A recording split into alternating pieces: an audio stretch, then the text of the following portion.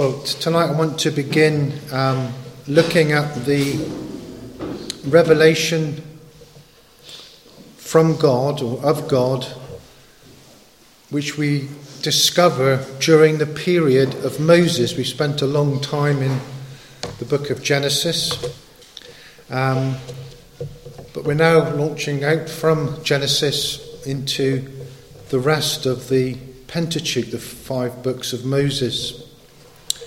And I want to, this evening, just lay down again. I think it's probably going to be some repetition. But I want us to proceed on a firm foundation before we go too far into Exodus and the rest of the Pentateuch.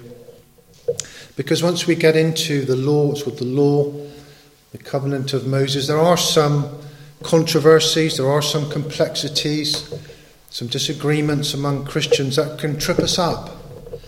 And I want to be sure that we've all got the same foundation in how we should approach this period of revelation under Moses. This series, as you know, I'm sure you know by now, is not a series of character studies. That's a great way of reading the Bible, but this is a slightly different approach. It's an attempt to try to identify and explain the progressive way God has revealed the plan of redemption through Scripture. It's not quite enough to say that the revelation of redemption, the plan of redemption, is progressive. It is progressive, but it's more than that. It's like we said in, I think, at the very first session of this series, and not all of us were here at the beginning, of course, and I did think that as I was preparing for tonight, not all of us were even here, even part of the church then. And what I said at that very first study was that the revelation of God, the way he shows the plan of redemption, is progressive, but it's also organic, which means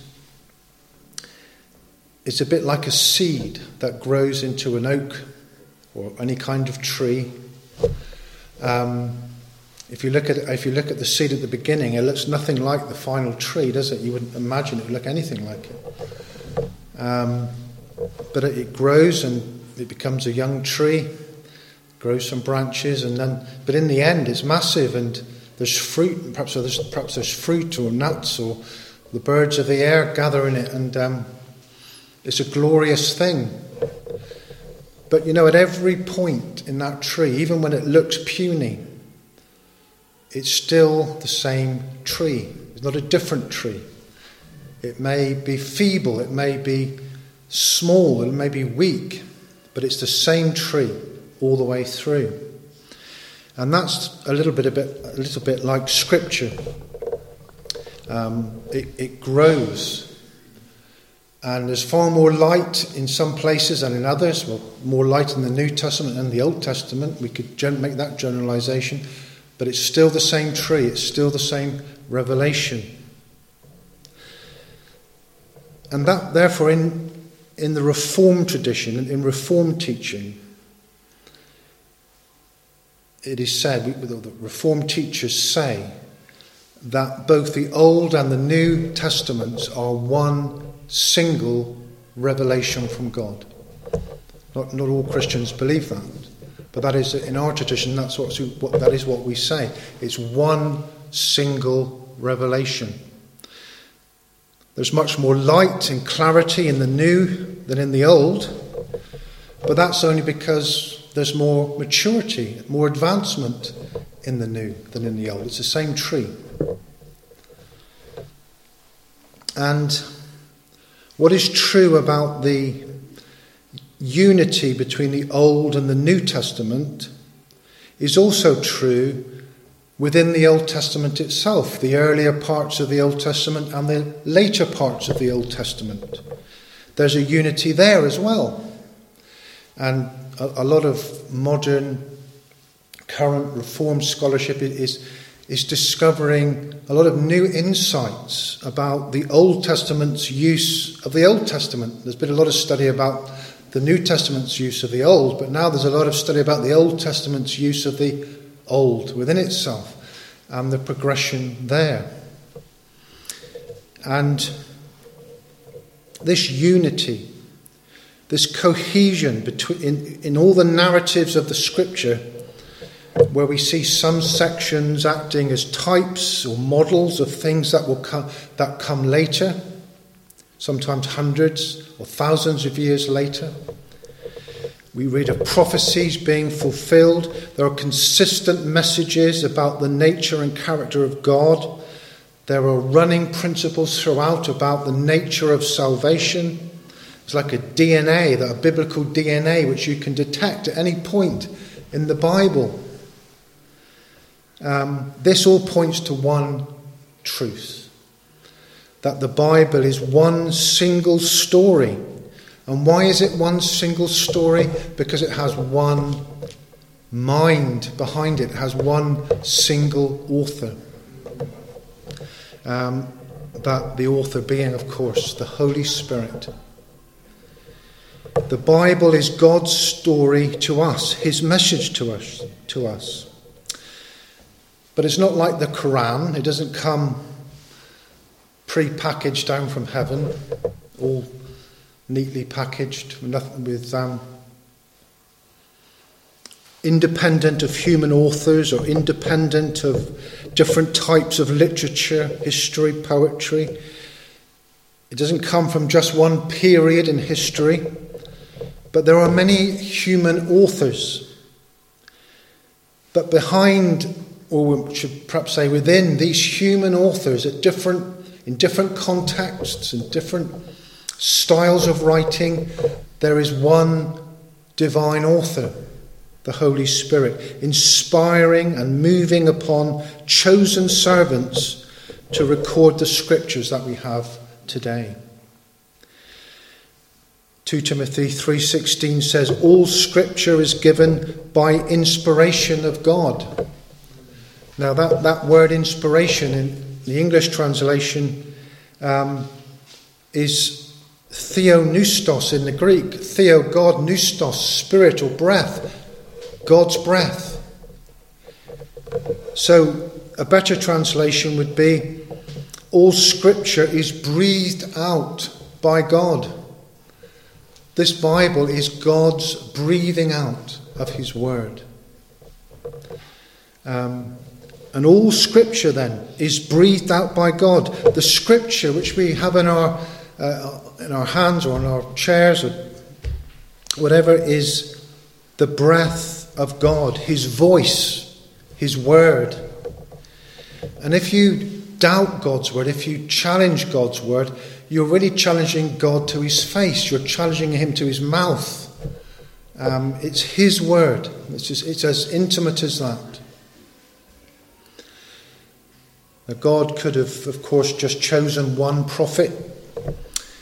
He could have chosen, say, Moses. He would have been a good one. And dictated to him, like a boss dictating to his secretary all he wanted to reveal to the world. And the prophet could have been a note taker and just taken it all down and written the Bible, and that would have been it. But that's not how God gave us his word. There is some dictation, not much actually, but there are parts where God literally dictates his word. But for the most part, he works within a human author and breathes through that person his word. Over a long period of time in different historical and cultural contexts, using a wide variety of different literary styles and forms.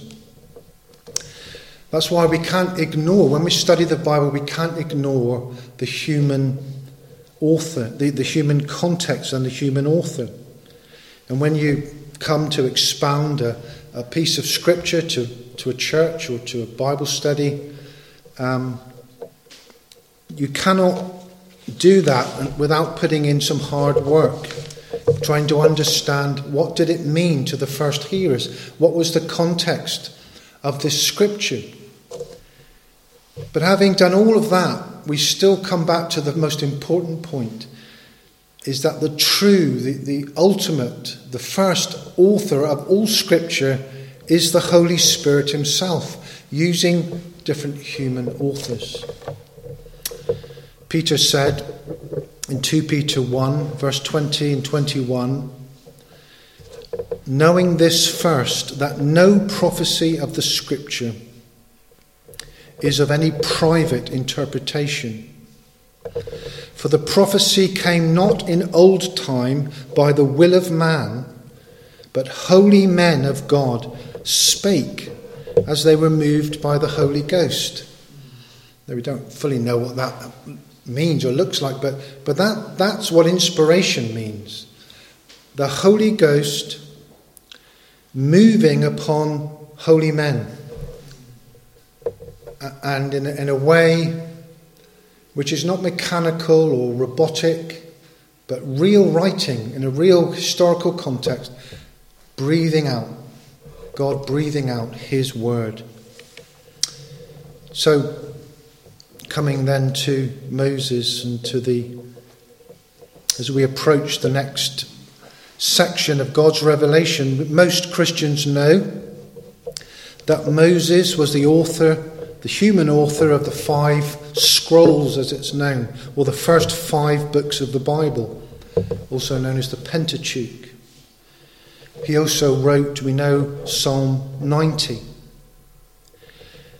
But beyond that, his influence, Moses' influence upon the whole of Scripture is huge. Constant references to Moses, and we're not going to do that tonight, but we will as we go through. We'll see the influence that Moses has on the whole of Scripture, not just in terms of direct quotation, but allusions all the time to Moses, and particularly the Exodus. We see it in the rest of the Old Testament and in Christ's teaching and in the apostolic epistles. This is God's summary of the importance of Moses in Deuteronomy 34, verse 10 to 12.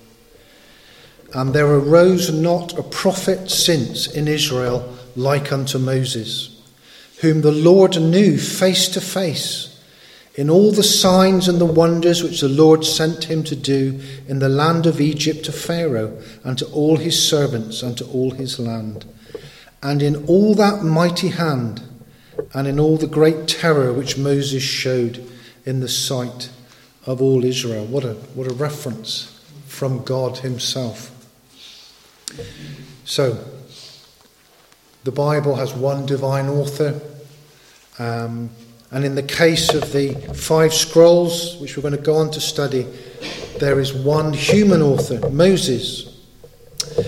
And right at the very beginning of Exodus, in the very first verse of chapter 1, we see the natural flow and connection between Genesis and Exodus, where it says now, which actually is and in the Hebrew, and these are the names of the children of Israel.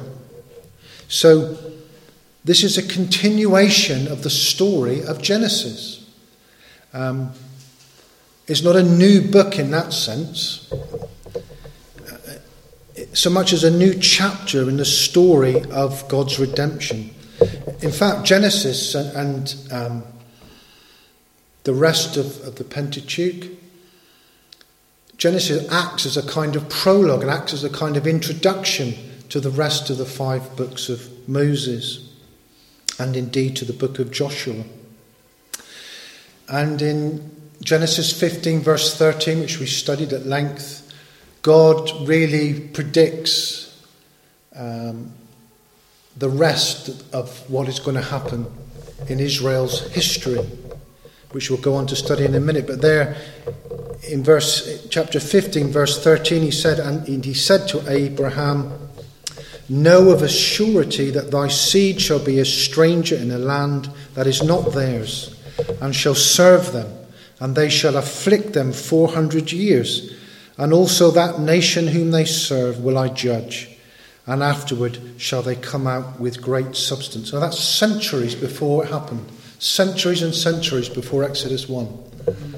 And God, in fine detail, tells Abraham what is going to happen. So, redemptively speaking, as we've covered many times, this promise of Abraham's seed equates with the first gospel promise in Genesis 3:15. I will put enmity between thee and the woman, and between thy seed and her seed. It shall bruise thy head, and thou shalt bruise his heel. And we've recently studied, and I'm not going to repeat all this, we've recently studied the Abrahamic covenant and how the first gospel promise was advanced by the Abrahamic covenant. But it's in Exodus we see how God preserves this promised seed in the terrible darkness of Egyptian bondage. And we see God keeping his covenant promise. So the connection between Genesis, or the Abrahamic covenant, and the rest of the Pentateuch, and indeed the rest of the Old Testament and the New, is this promise to Abraham. It flows, this covenant flow, right through Scripture. That's why I spent so long on it.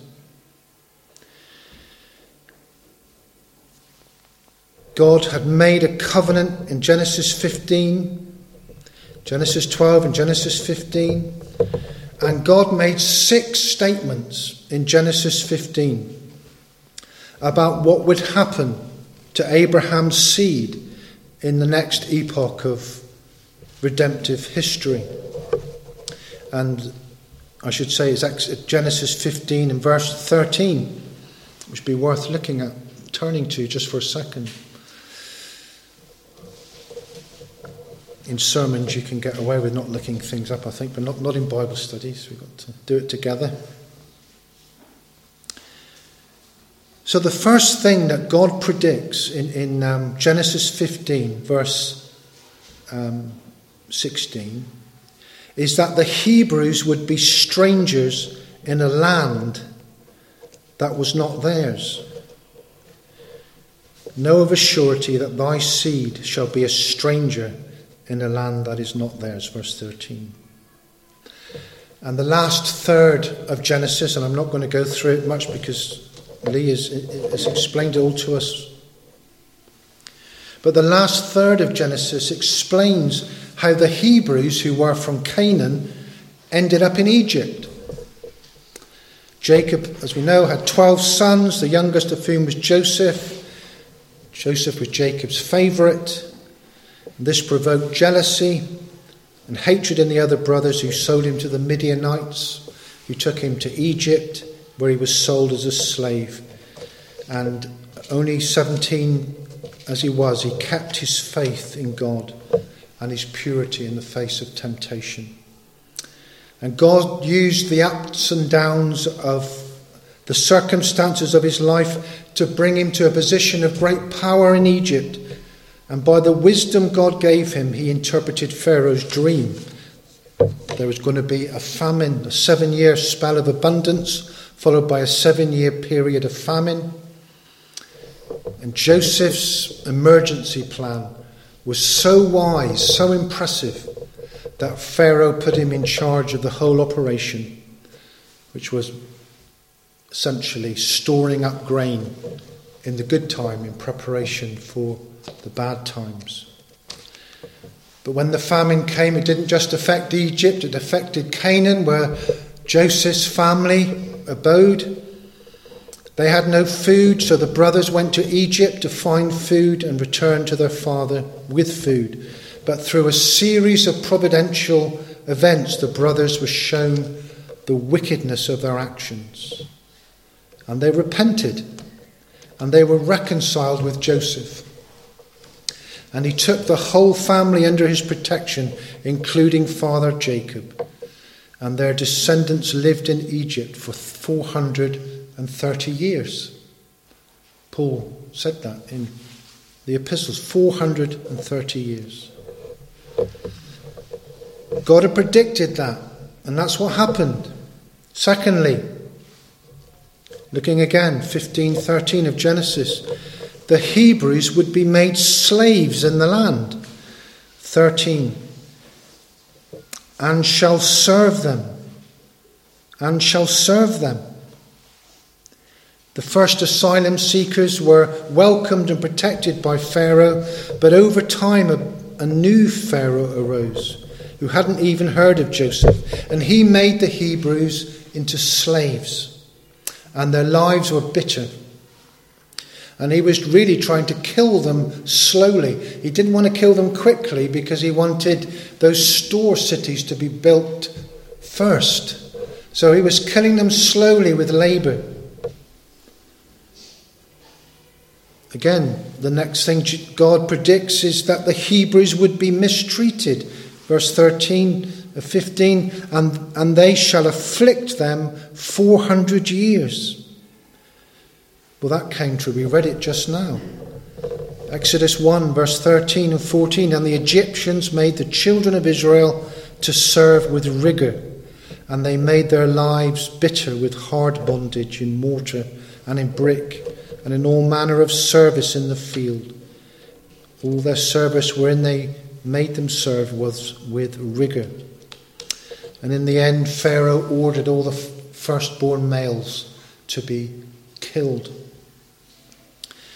God, next in chapter 15 of Genesis and verse 14, said that the nation that mistreated the Hebrews would be punished.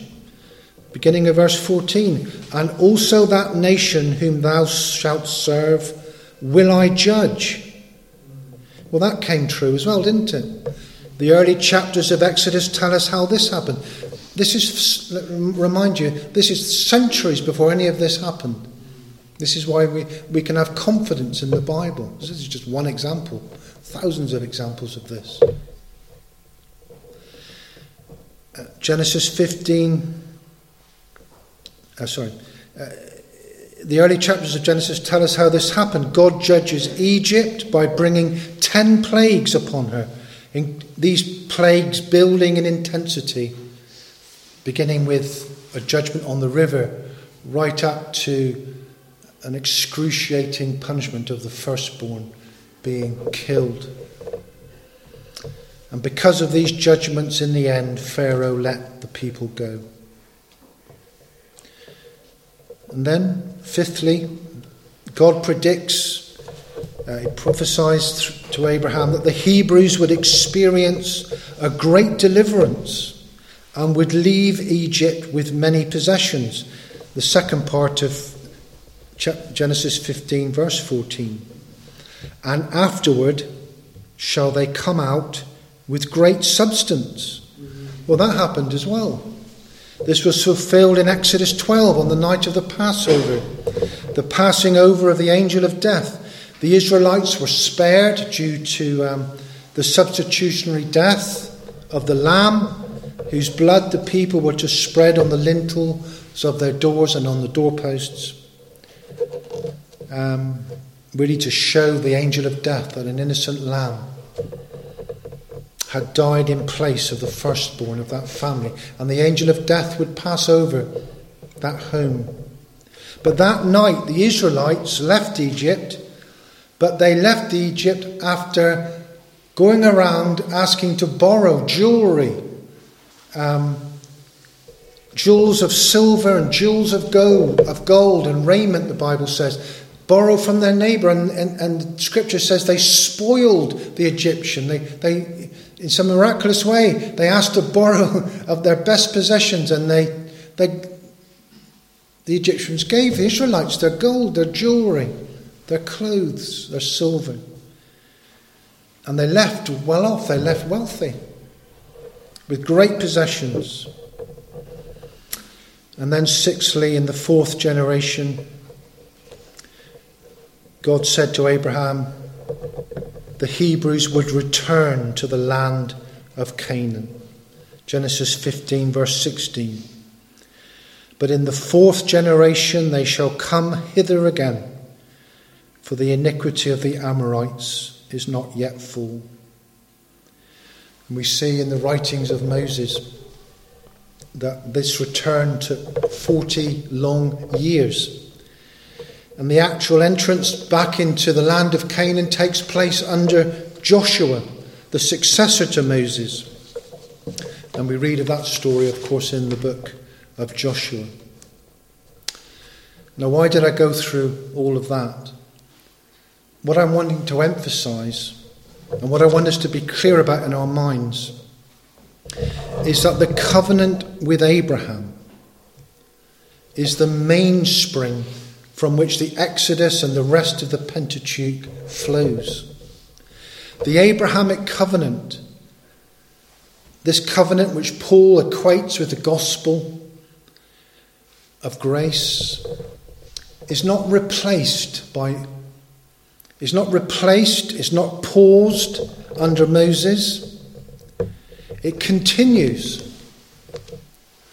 It continues for the elect, the people in the Old and the New Testaments, who have been predestinated unto salvation from before the foundation of the world. I want us to understand this before we get into the law and the complexities around the law, that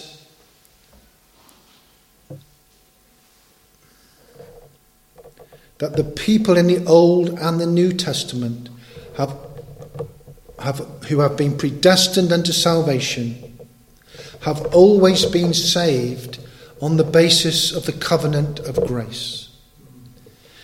There are national and physical aspects to the Abrahamic covenant which we've studied, and these flow into the Mosaic period as well.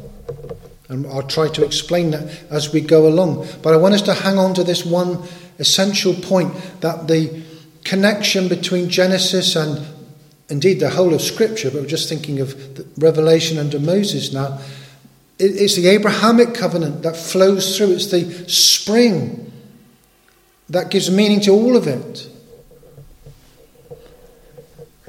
You see, Exodus and the rest of Moses' writing is a covenant narrative. In Exodus, we read of how the trigger for God responding to the people's cry for deliverance from bondage is not just pity. It's more than God's pity. It's more than God feeling sorry for his people, as is often presented. But the trigger of it is that it's a response by God. It's the response of a covenant-keeping God to his covenant people. Look with me at Exodus chapter 2 and verse 23 and notice this point. There it says, "And it came to pass in process of time that the king of Egypt died, and the children of Israel sighed by reason of the bondage, and they cried, and their cry came unto God by reason of the bondage. And God heard their groaning." And this is it. "And God remembered his covenant with Abraham, with Isaac, and with Jacob. And God looked upon the children of Israel, and God had respect unto them." The trigger for God's responding to the bondage of his people was not just sympathy or pity, it was the fact that he had made a covenant with Abraham. So the God who pledged himself to Abraham and his descendants remained the faithful God. He made this covenant. He made an oath, Genesis 15, that he would keep it, whatever. He would keep it. And here before our very eyes, we're reading of a covenant-making God keeping covenant with a covenant people.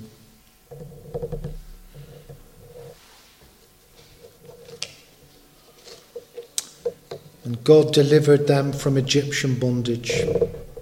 Exodus 12:41, "And it came to pass at the end of the 430 years, even the selfsame day, it came to pass that all the hosts of the Lord went out from the land of Egypt." God kept his promise.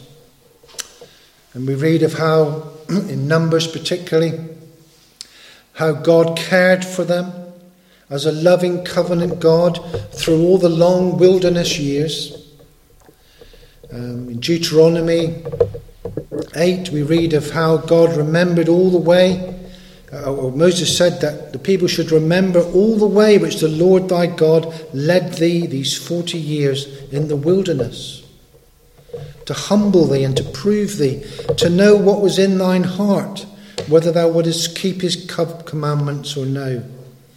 And he humbled thee and suffered thee to hunger and fed thee with manna, which thou knewest not, neither did thy fathers know, that he might make thee know that man doth not live by bread only, but by every word that proceedeth out of the Lord doth man live. And he kept them.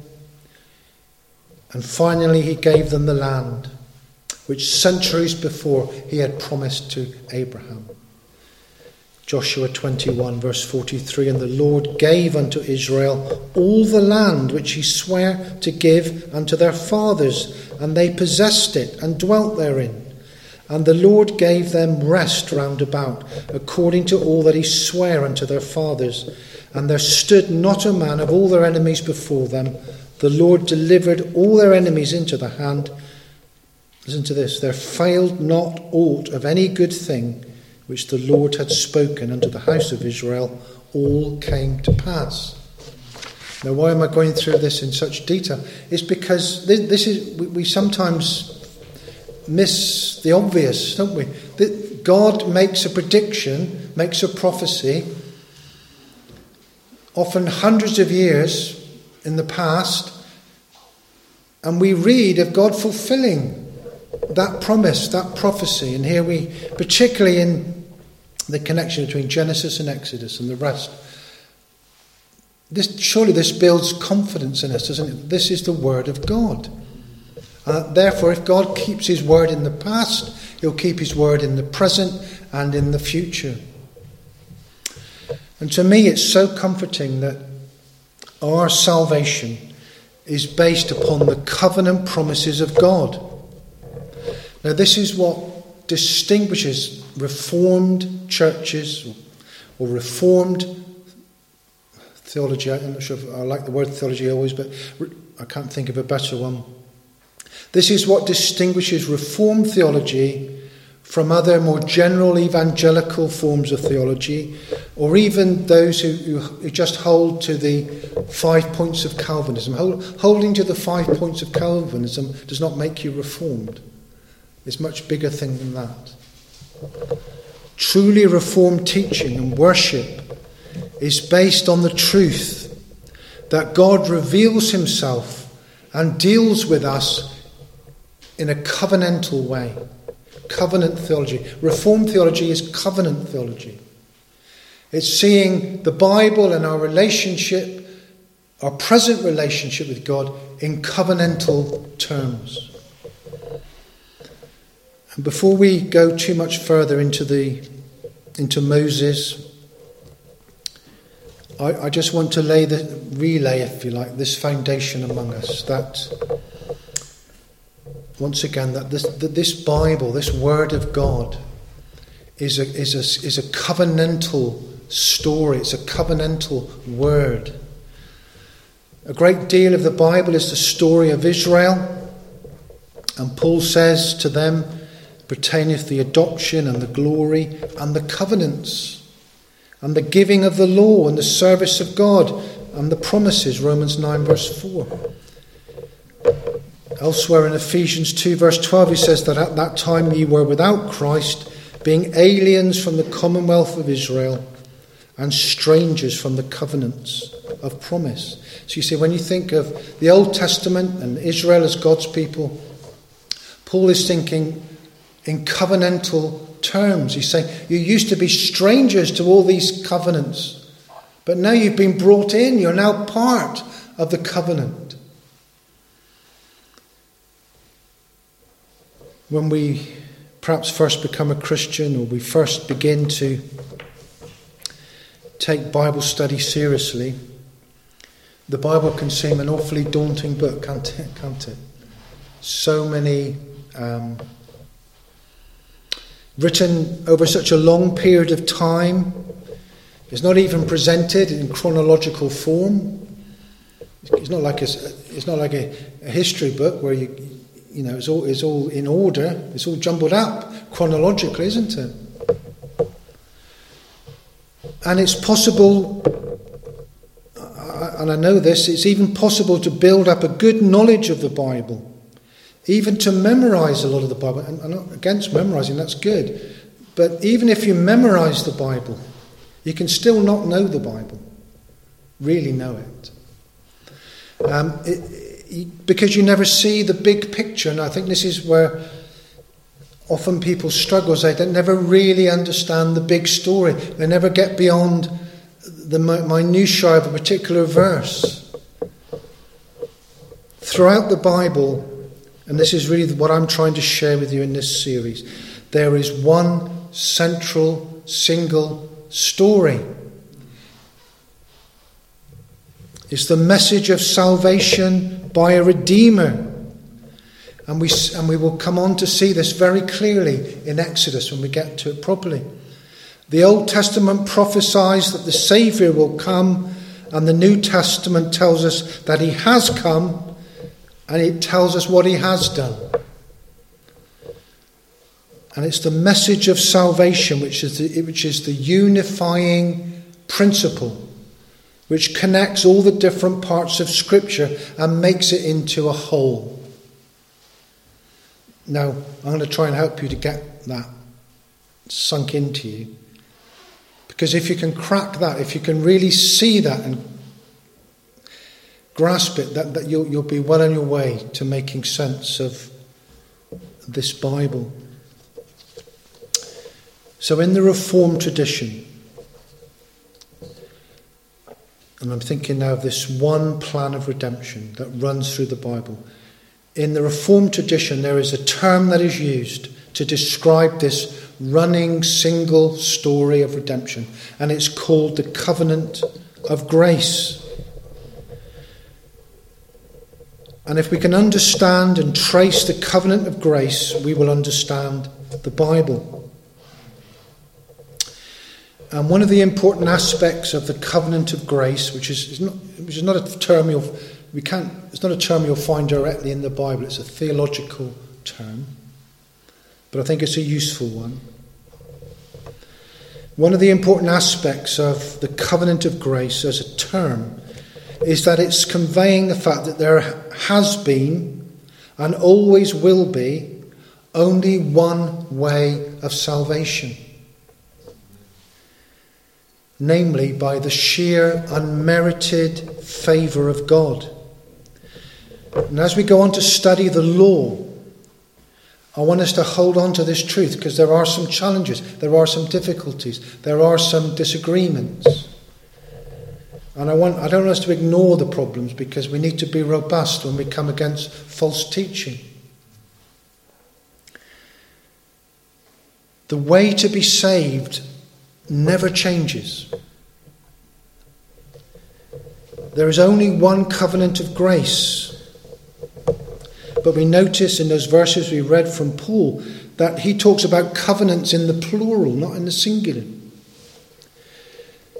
Because the covenant of grace has its own history. It has been administered in different periods of biblical time. So we can say, and we'll go on, I'll try and explain this better as we go through, not necessarily tonight. There's one covenant of grace, one single covenant of grace, but there have been different administrations of that covenant of grace. Period of Moses, the time of the law, will be one of those. Now, this reformed view is not without challenge. Obviously, liberals challenge it, but I don't really think that we need to worry about that, because they're not Christians. They don't believe the Bible anyway. But within the true church, there are those who do not accept that there always has and always will be only one way of salvation. These are known as dispensationalists. And although that's a general term, and there's a wide variety of views within that general umbrella, ranging from the crazy to not that much different than what we believe. So we have to be careful about these labels. But I would say the majority of dispensationalists believe that the Bible contains two different ways of salvation. There is one covenant for saving Jews in the past and in the future, and another covenant for saving Gentiles. According to the dispensationalist teaching, all men, Jew or Gentile, are saved in this age by grace. So we've got agreement there. But they say the Jews in the Old Testament and the Jews in the millennium, in the future, will be saved by obeying the law of Moses. In contrast, Reformed covenant theology insists that there is only one way to be saved: in the past, the Old Testament, in the present, and in the future. Whether you're a Jew or a Gentile, there is no salvation through the law. So, what is this covenant of grace? We've talked about this many times. This is some repetition, but sometimes you need to, I think it's helpful to review. What is this covenant of grace? Well, it's a covenant, obviously, which means it's an arrangement made by God alone. It's God's initiative. And it's something which man either accepts or rejects. God makes the covenant, man accepts it or not. There's no other covenant to go to. And it's a covenant, an arrangement by God, but it's an arrangement of grace. It's a covenant of grace. What does grace mean? Well, grace means undeserved favour. It's more than, we often say grace is unmerited favour, but it's not. It's more than that. Because we have positively done things to demerit ourselves from God's favour. It's not that we don't deserve it. We've done things which disqualify ourselves from it. It's demerited. We've demerited ourselves. So grace is divine favour manifested to people who deserve just the opposite of grace. That's a better definition. So put together, then, the covenant of grace is the arrangement whereby God planned to save man from the just consequences of his sin, misery, death, and damnation. And the story of the Bible is the story of that plan. And that's the plan that we've been tracing and will trace in this series. If you remember, we studied man's need for the covenant of grace. We saw how that the first covenant God made with man in the Garden of Eden in Reformed theology is called the covenant of works, or the covenant of life. Man had to perform certain works of obedience if he was to receive the promised blessings of God. God had promised eternal life to man if he would obey. He promised disobedience if he disobeyed. Well, you don't need me to tell you the story of that one, do you? Adam submitted to the authority of Satan rather than the authority of God, and all the terrible consequences of his decision has come upon us and the rest of the human race. Our catechism says all mankind by the fall lost communion with God are under his wrath and curse, and so made liable to all the miseries of this life, to death itself and to the pains of hell forever. It's not some quaint story, the Garden of Eden. You know, we could come across a bit like a comic strip with a serpent and all the rest of it. It's real, dear friends. It means babies die and babies get ill and there's war and death and suffering. There's nothing comical about it. It's real. And Adam's rebellion is the reason for present pain and suffering, both in this life and in hell. And the breaking of the covenant of life changed everything, dear friends, because it was no longer possible for man to keep God's law. Even if he desired to, he just couldn't. He could have. Adam had every capability of keeping all the law of God. It was his choice to break it. He didn't have to. That choice isn't open to us by nature.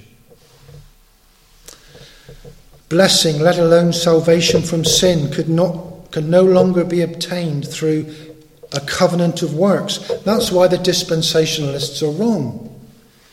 Because they're wrong about the Mosaic law, because the law is not a means of salvation, because it requires perfect human obedience to a perfect law given by a perfect God.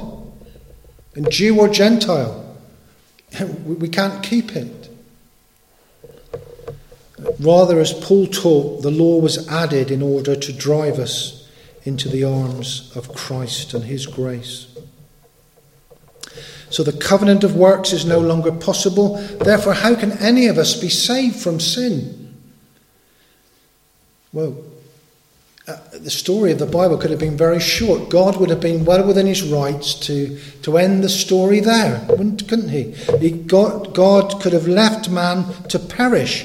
It would have been perfect justice.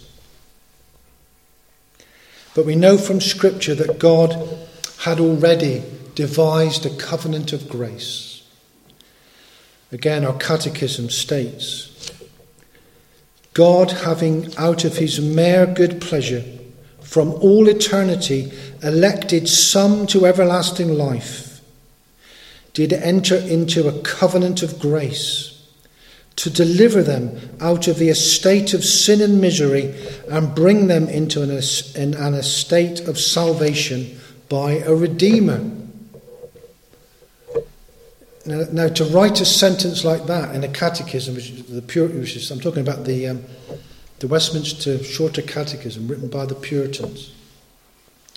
It's our catechism. It's our statement of faith. It's on the website.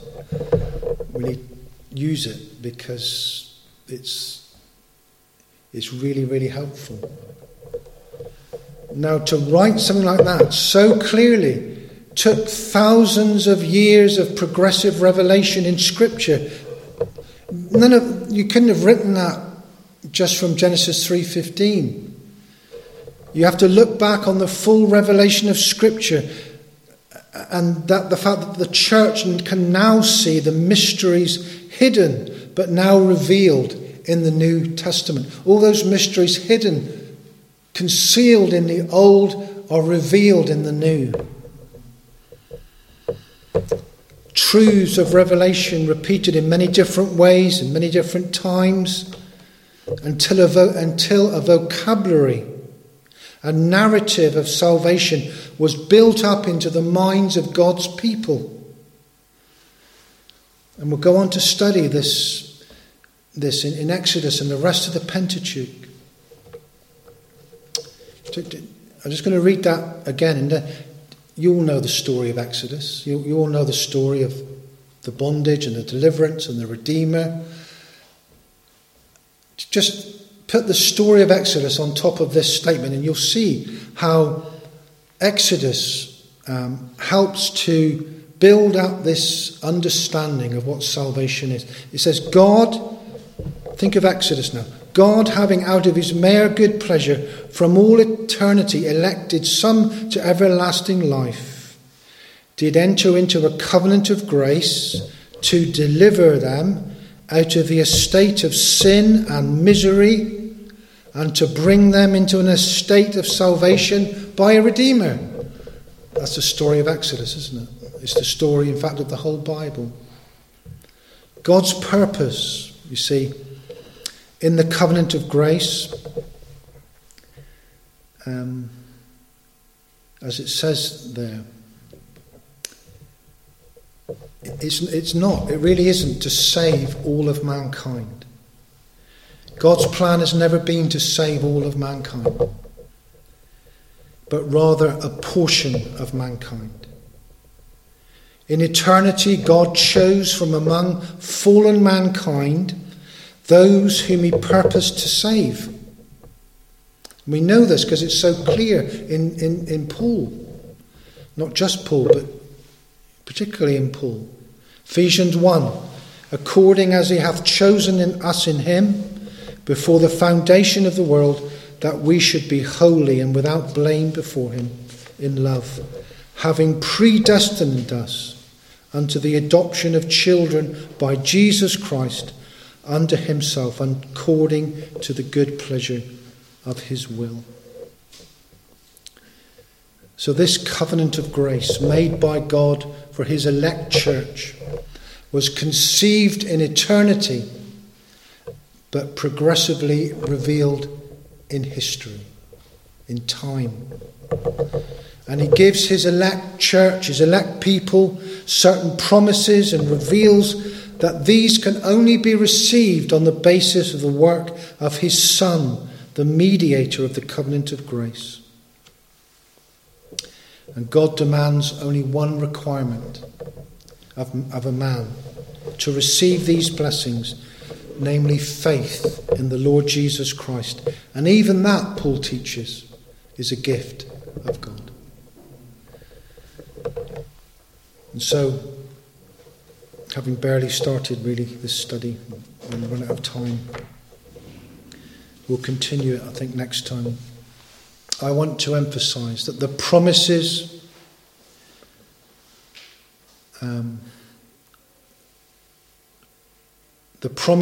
promises given to Abraham flow through into Exodus, to Leviticus, into Numbers, into Deuteronomy, into Joshua. God has promised to receive men, not all men. We don't understand this, but his elect, men, women, boys and girls, he will receive them back into his favour, give them forgiveness and eternal life, and all the covenant blessings in the covenant of grace. Justification, adoption, sanctification, glorification, all these blessings flow to you and I today because of the fact that he's a covenant making and a covenant keeping God. And he'll never fail. He'll never break his covenant. The covenant he made with Abraham. The covenant he made with his son Israel. The covenant he makes with you and me through his dear Son, the Lord Jesus Christ. We'll continue this next time as we think about how this flows through to the new covenant made by the Lord Jesus Christ.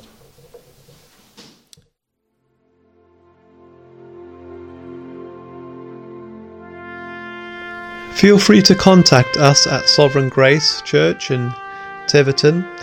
Email us at grace2seekers@gmail.com. That's grace2seekers@gmail.com.